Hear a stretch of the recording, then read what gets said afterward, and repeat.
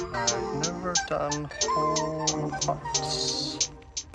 They take little tiny pieces. There won't even be a scar. I think I found the problem. Oh, come on, you're the doctor. Everyone, lights out and quiet. Hello, and welcome to the Columbia University Film Festival interview series here on the Media Morgue. Our first chat was with Felix Von Kahn and Fernando Gonzalez Ortiz, director and producer of The Devil on Screen, an absurdist satire about the paranormal origins of social media. Without further ado, here's Wes to take us in. Hello, everybody. Welcome to the Media Morgue, where movies come to be examined. Today, we have a very, very, very special episode, and the first in our mini-series. We'll be interviewing filmmakers about their films that will be premiering at CUF 2023. And what is CUF? CUF, please explain, Leslie. is Columbia University's official film festival. This year, we have 43 films that will be premiering, I believe, starting May 13th and ending on May 15th, with about 7 blocks of films. First, before we even start with the film, let's introduce ourselves. I'm Wes. I'm Justin. I'm the Devil, and I'm here to invent social media. I'm not even going to try to follow that. I'm Zach. And our filmmakers, would you guys say your names and the film you're here for? Yes, I'm Felix, and I'm here for the film The Devil on Screen. Yeah, I'm Fernando. I'm here for The Devil on Screen, which is a biopic about Danny. Yes. They had to get life rights involved throughout the production. It must have been very stressful to have Satan standing over the monitor when you were directing Felix. My God, it was, yeah. But we got away with it to a certain degree. That's a good a place as any to ask our first question, which is, where did this idea come from? It's quite a unique idea. Can't say I've ever thought about what a 2000s internet comedy would be like with Satan. So where did that idea come from? Yeah, if you put it like that, that's a very fair question. Honestly, I think for me, this I've always been a very manual person. I just I don't have Instagram or Twitter, these kinds of things, because I just never fully connected with that, as you can see with my issues with Chrome. But essentially, I think the real idea for it came during the election cycle, actually, in 2020. When you would go on the internet and just, see negative comments and, just people, expressing so much hatred for each other online. And that was when I turned to my roommate and said, social media is kind of the devil. And everything sort of started with that. Yeah, I just came up with the idea of what it would actually be like if the devil was the person who was behind all of it. Fernando jumped on board because he agrees to a certain degree, I think, right? Yeah, I mean, when Felix pitched to me, it was before there was a script, and I would have said yes regardless, but because he's a great friend. But the pitch was great. I'm obsessed with social media. I feel like in the opposite direction of Felix, where if used correctly, it could be like the greatest invention of all time. So I'm like, it's good to have like that dichotomy. But I know that it's mostly used by the worst people on earth. So I'm like, yeah, it's cool to have the best tool on earth be used by the worst people on earth. And I like the pitch. It's interesting how you two, I don't know exactly the breakdown of like the writing and directing and production in terms of how all the collaboration came down for the story. But when your framing of this as sort of like this dare between God and the devil about, the quickest way to corrupt humanity is very interesting. Something that even does have a little bit of, there are stories like that in the Bible.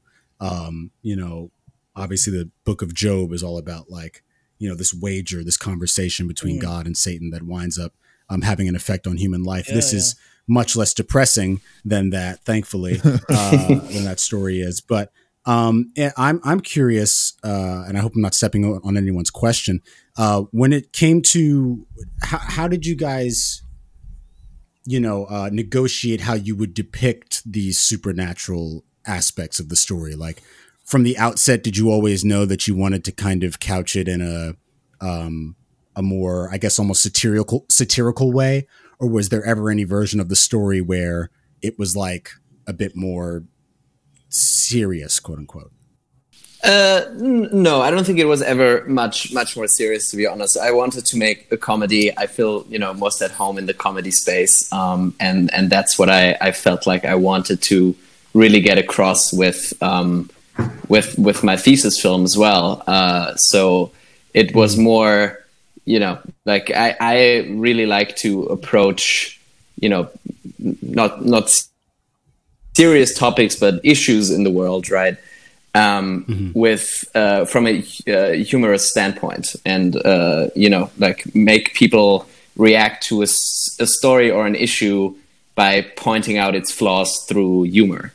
And so I just felt like that there was something inherently funny about, you know, the devil, and then also the devil obviously not being a very intimidating version of the devil. Right. But kind of like a pretty, you know, like average, you know, middle-aged guy who's just, you know, trying to pull one over on you know, the eternal battle between good and evil, right? And using us as his pawns in that game. So that was kind of the start of how that came to be, and it was always supposed to be a comedy. If anything, it was sillier in earlier drafts, and we kind of pulled it back a little bit from that. Yeah. Well, I think the tone like hits kind of the perfect place where, you know, the story exists, and I want to congratulate you on the tone. I think it's not too goofy. It kind of reminds me of like, you know, Bergman's The Seventh Seal, where like death is playing chess with like the common man and kind of determining the outcome of humanity, but at the same time like an Office Space, like late 90s, early 2000s, like Judd Apatow comedy, you know what I mean? Right. So it's got a unique tone, and I like how tongue-in-cheek it is while also being very heartfelt. So I have to congratulate you there.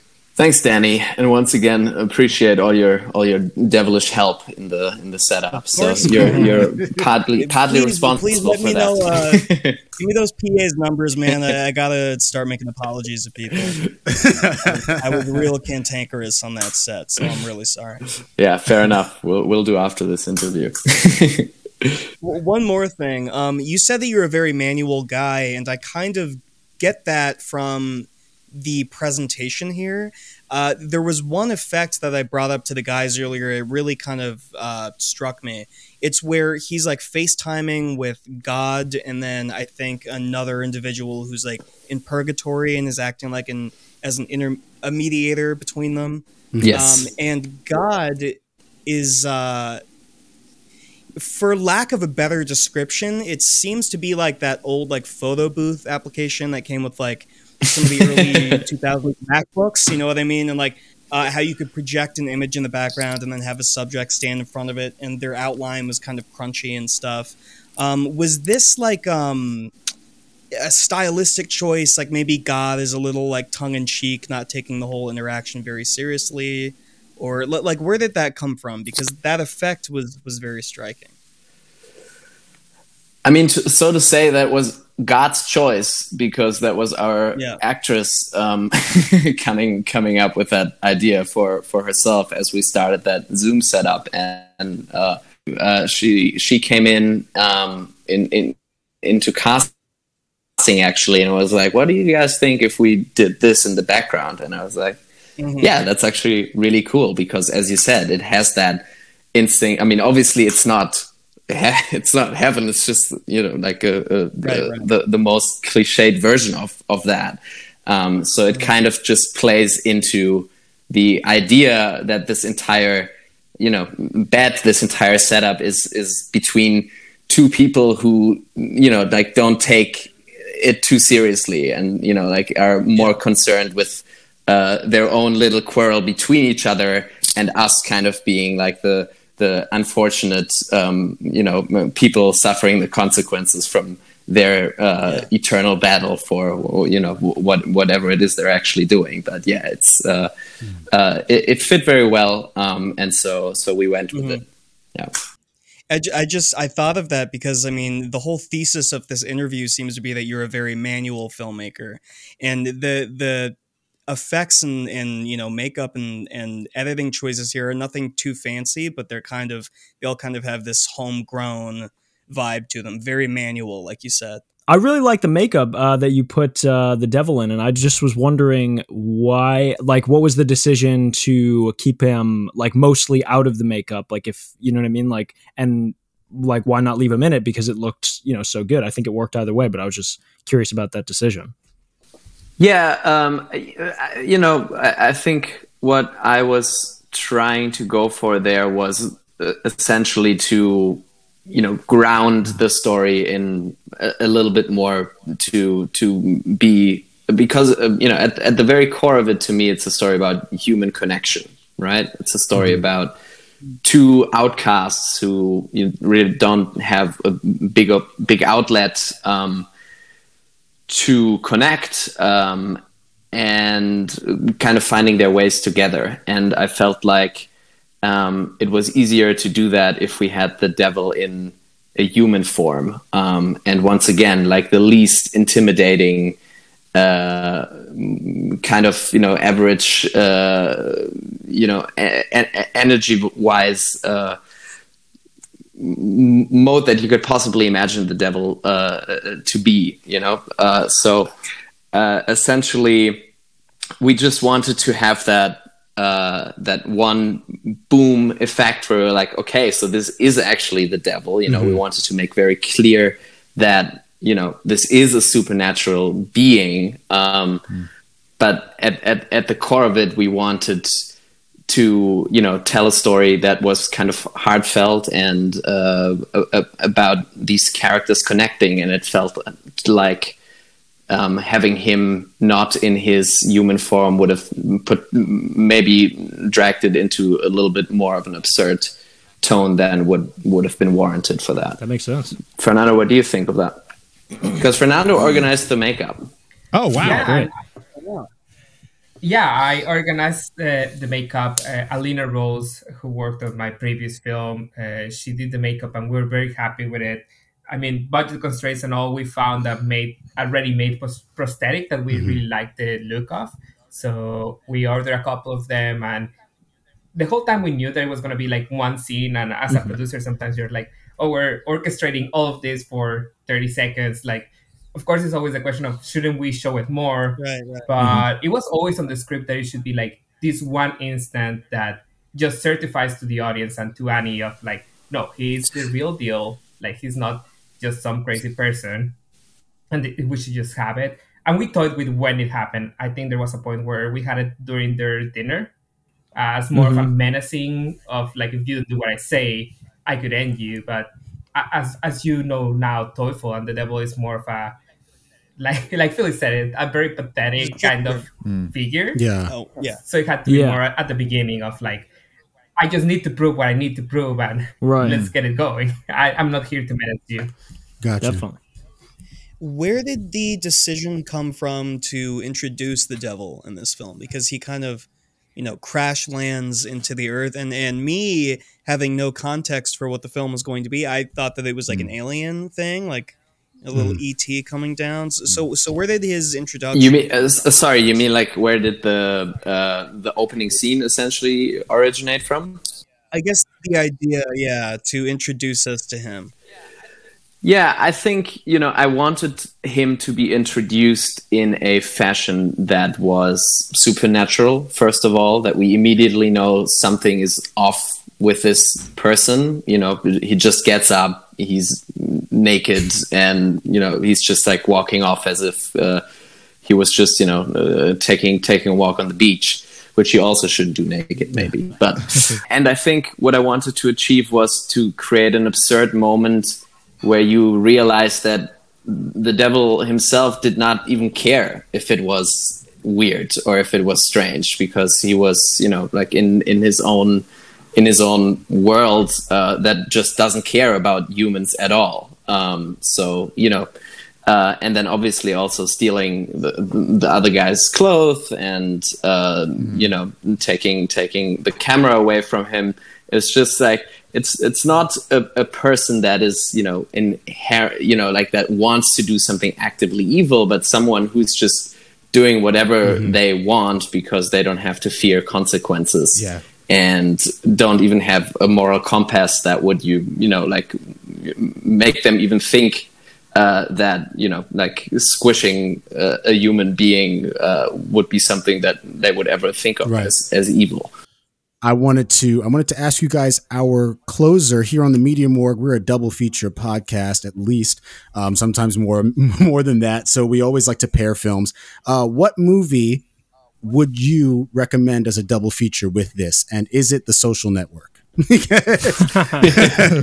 Cameo was pretty interesting at the end.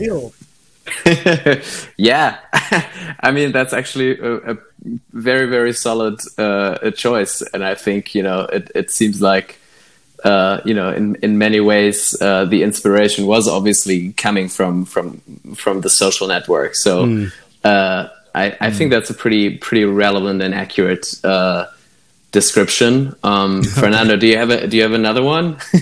Yeah, I have another one. I the other day I just thought how this short is like the perfect prequel to The Social Network, but more of as a pairing. I thought of Tenacious D, The Peak of Destiny, of more of like that's a good one. Two goofy people. Yeah, and like jam having with to the go devil through at the this end. very silly journey to defeat the devil. In this case, is more about the devil joining forces, but there's like some of that goofiness to it. What's the gambit at the end? It's like if they lose the rock contest, their souls go to hell for eternity, and if the devil loses, he has to pay their rent for a month. Right? Yeah, it's like the wager is very silly. I don't remember exactly, but it's also that like the stacks are like how do you say it in English? Like it's clear that they're gonna lose, and we see it with Dave Grohl playing the devil and Tenacious D. Like they're gonna lose, but at the end they don't. And it's kind of the same with humanity here. And in this case, the devil even turns good, I guess. He's a nice guy. I love that pairing. I love that pairing. That's a really awesome pairing. Yeah. Well, The Devil on Screen will premiere on Block D on Saturday, May 13th at 5 p.m. at Lenfest Center. So please come through. Felix, Fernando, thank you so much for making your film. Thank you so much for making your time to come here. This has been great. Yeah, thank you guys. Thanks, y'all. Thank you all. Thanks for having us. Yeah.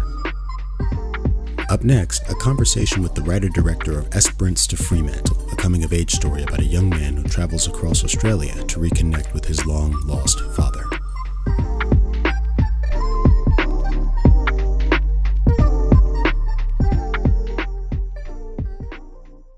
Will, could you, I already said your name, but could you say your name in the film you're here for?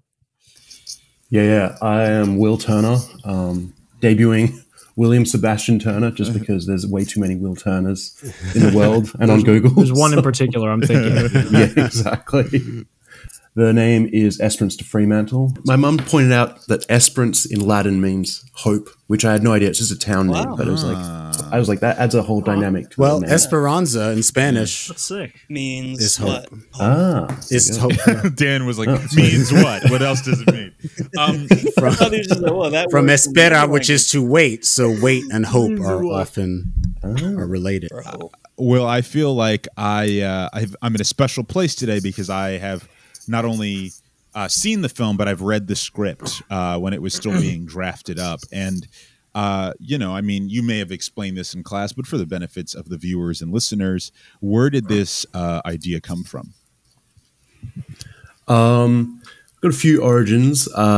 It's kind of comes from me and my relationship with my father in my teens, and this sense of like knowing, like this impossibility of knowing your parent or anyone on like in this objective sense. And so because I had like a contentious relationship with him when I was younger, and now we're in a good place, but he delivers babies, and we'd often go out in public, and like as someone who's like struggled with fertility or whatever would come up and be like, "Oh, Dr. Turner, I don't know if you remember me, but you're like my hero. You helped me have my baby, and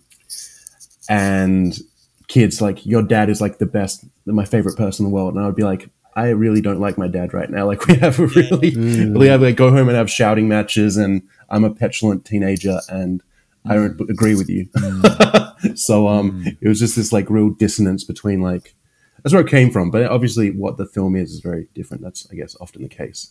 But yeah, it's also very much about like Australian like blokey male masculinity and like the toxicity that comes from that, and like the kind of difficulties, because it's such a universal element of like the Australian male like persona. It's like almost kind of impossible to break out of that, and that's because of that it leads to like a lot of like queer people I know in Australia had real struggles coming out, and like it delayed that process a lot, and it was just like it led to like people just denying their true selves, and obviously that leads to like it has a very insidious nature. So like yeah, I'm rambling, I think, but no, not at all. No, not at all. Well, I have a question just to ask you, Will, about the you wrote this as well as directed it? Yep. Okay. I think it's a lovely script. I think it's really well written. And I wanted to ask you, I think there's like a really distinct emotional choreography, if I can say something so kind of, but I think like you can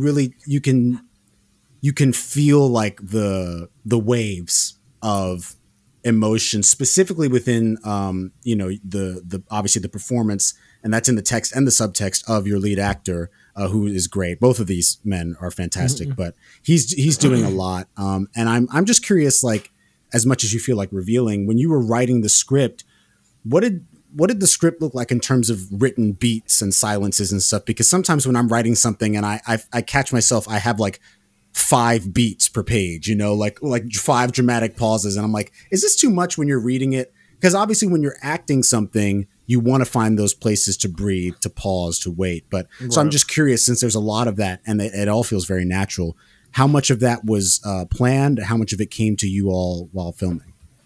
I don't know if I'm like unique in this or whatever, but I've always like written my dialogue with like, I think it annoys some actors, honestly, especially because I've got like a very Australian way of writing, and I was writing films over in New York for like a few years. But I've always like, I'm a slow reader. Like when I read, it's like a dialogue in my head. Like I read at the same speed that I speak, and I'm not even a fast speaker. So I guess I've just always had this like natural like rhythm to like how like voices will come in my head when I'm writing a story, and like almost all of those were in there. I was fortunate, especially. I don't know which script you guys would have.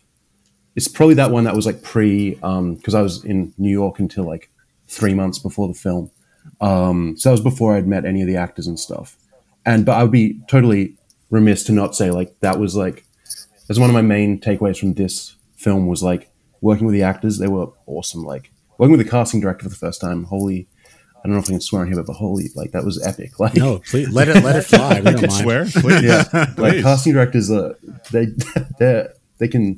saved my ass. I gotta say, because I'm like from Perth. I'm like very much a West Australian guy, but I've never done film. Like I've never done film formally in Australia. I've been like in and out of the country for like 8 years, and my undergrad was like studying like law stuff, so it's like completely different universe. Right. That's right. You're a lawyer. I forgot about that. Yeah, terrible lawyer.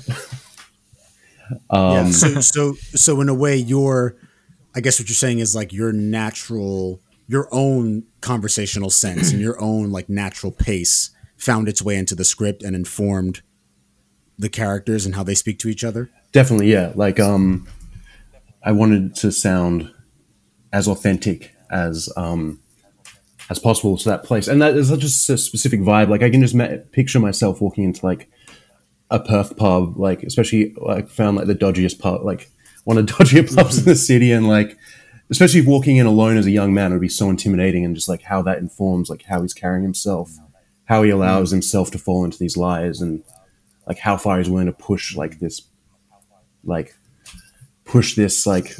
facade just to like really try and get to that goal of like, who the hell is my dad? Why the fuck did he leave me when I was like a little kid? And yeah. There's a line in here that I found so interesting. I actually rewound it, and it was something along the lines of, now you of course would know the exact line, but I wish that I could meet my mother without being her son and without her being my mother, and see what other people see. You know, a way of like depersonalizing your relationship to a family member, and thinking like, had I not had to come up with this person, whether it be a parent, a cousin, a sibling, whatever, like, would we have any kind of relationship at all? Would we want to be around each other? You know? And there's so many layers to that. I think about my relationships with family a lot, and I think there's a lot of like room to dream in this screenplay. By the way, I really love how it doesn't hold your hand, really. It never outright tells you anything. It's all context clues. It's a very like mature way of like unraveling this story. And it is Oedipus Rex, right? Like, were you inspired at all by the Greek, the story? Maybe it comes with me being a slow reader, but like, because I'm a slow reader, there's not that many things I've read, but I've did do for like a semester for like a semester at school, we did do Oedipus Rex, and I love it. Like, maybe because I read slowly, I really like, when I'm into something, I'm like really into You're deep into it. Yeah. So I remember writing like 2 essays that on that. even before it got there, it was like screaming Oedipus Rex, and then it gets to that moment. By the way, great moment, really, really Thank great. You. So yeah, it's a tough one. Threading the needle with how that went. I don't know. Yeah, I've got like, even now, like my dad, like being a filmmaker, and then my dad's like a doctor, and like a well-loved doctor, and I'm just like, I'm still like, I'm 30 and just trying to like crack in still, and I'm there's all like, I've definitely got that in my mind, a lot of Oedipal stuff going on, Freudian Oedipal, all of that jazz. I'm sure.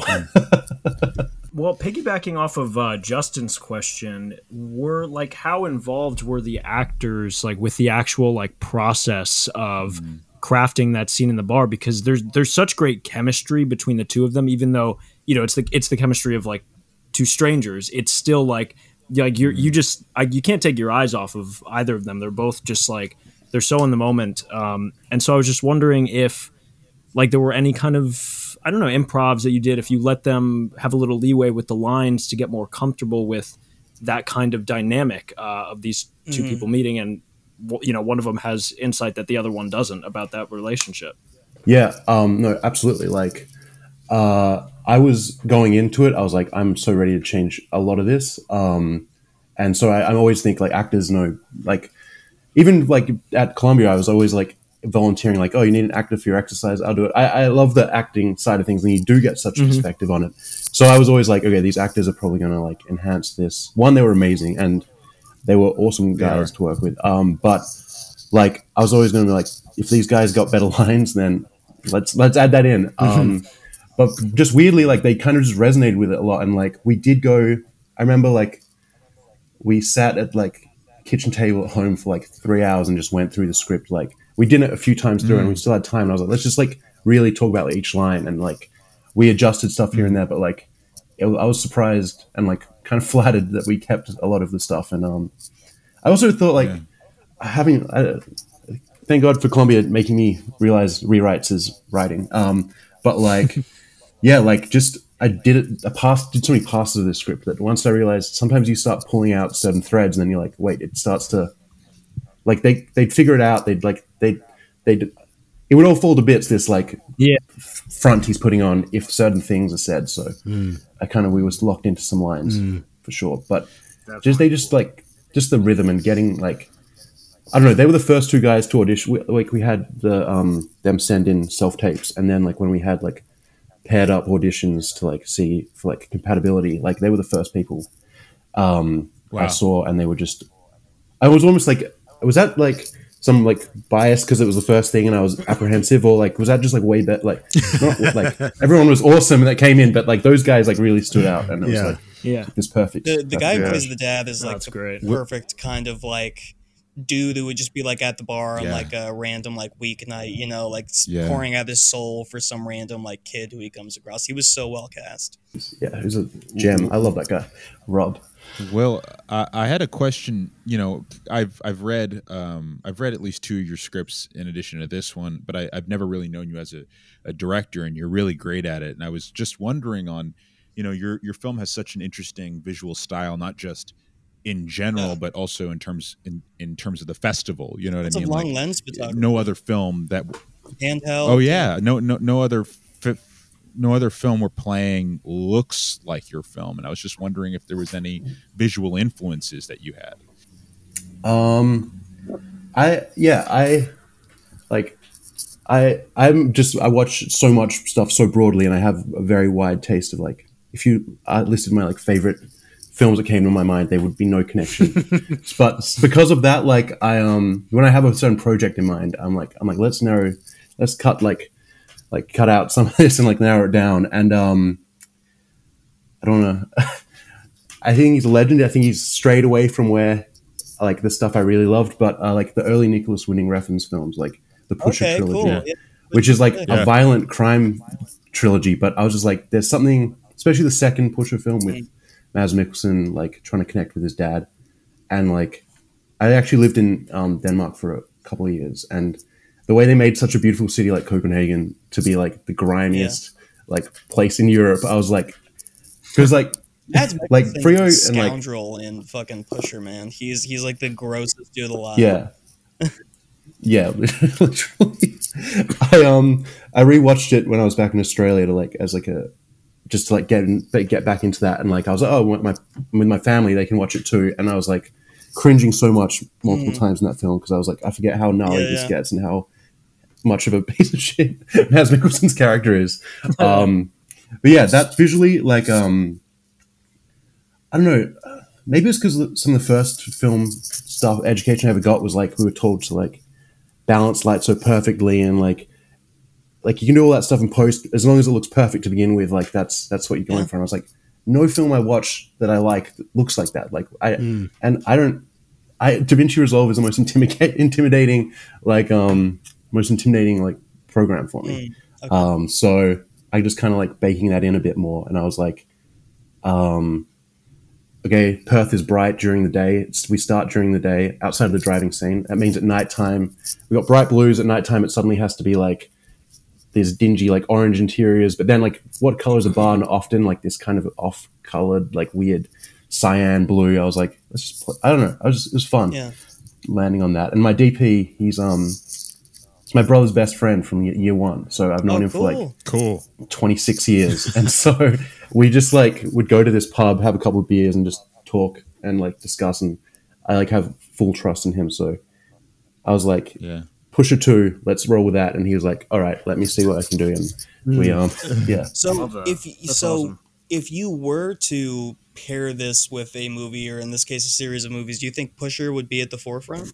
I don't know. They're pretty like, there's a lot of reprehensible people in that, but in each one, like there's like, the first one is like, well, that one's just like cut in chaos, and it's like the whole bottle, like we have 1 week and we have to find this money. But the second one's about a father and son. The third one is about like an older dad who's trying to do best for his daughter, and then his daughter like is completely like screwing him over professionally, and he just like cracks. And it's just like at the core of them, they're just like about 2 out of 3 they're about parental relationships. And so I guess it's very different in many ways as well, and I'm definitely not as hardcore as that, but as Nicholas Winding Refn. but so Will, if you were at the Metrograph, right, and they were like, well, we're programming your movie, what do you want to be programmed with it? Would it be the Pusher movies? That or the Dardenne brothers film I always forget, confuse them. I think it's the boy. They also have the son, but whichever one is the one about the guy who he like hires a young man as like an apprentice at his like carpentry workshop, and the guy obviously knows who this kid is, and the kid has no idea. Well, Will, this has been a pleasure. Thank you so much for coming on. If you're interested in seeing Esperance to Fremantle, please go to Block F on Sunday, May 14th at 3 p.m. Will be there. He will sign your beer bottle. He'll sign your shirt. He'll sign your milk jugs if you're a father who's coming back after 20 years away. Thank you so much for your film. Thanks for joining us, buddy. Cheers, thank you, and good luck with the rest of them. Thanks so much, guys. This concludes the first entry in our Columbia University Film Festival series. Thank you so much for listening. We hope you enjoy what you heard. And there are more of these on our feed, so please check them out and give these filmmakers the attention they deserve. Also, feel free to peruse our mainline episodes. There's always something to see inside the morgue. Rate and review the show wherever you're listening. We greatly appreciate it. Till next time.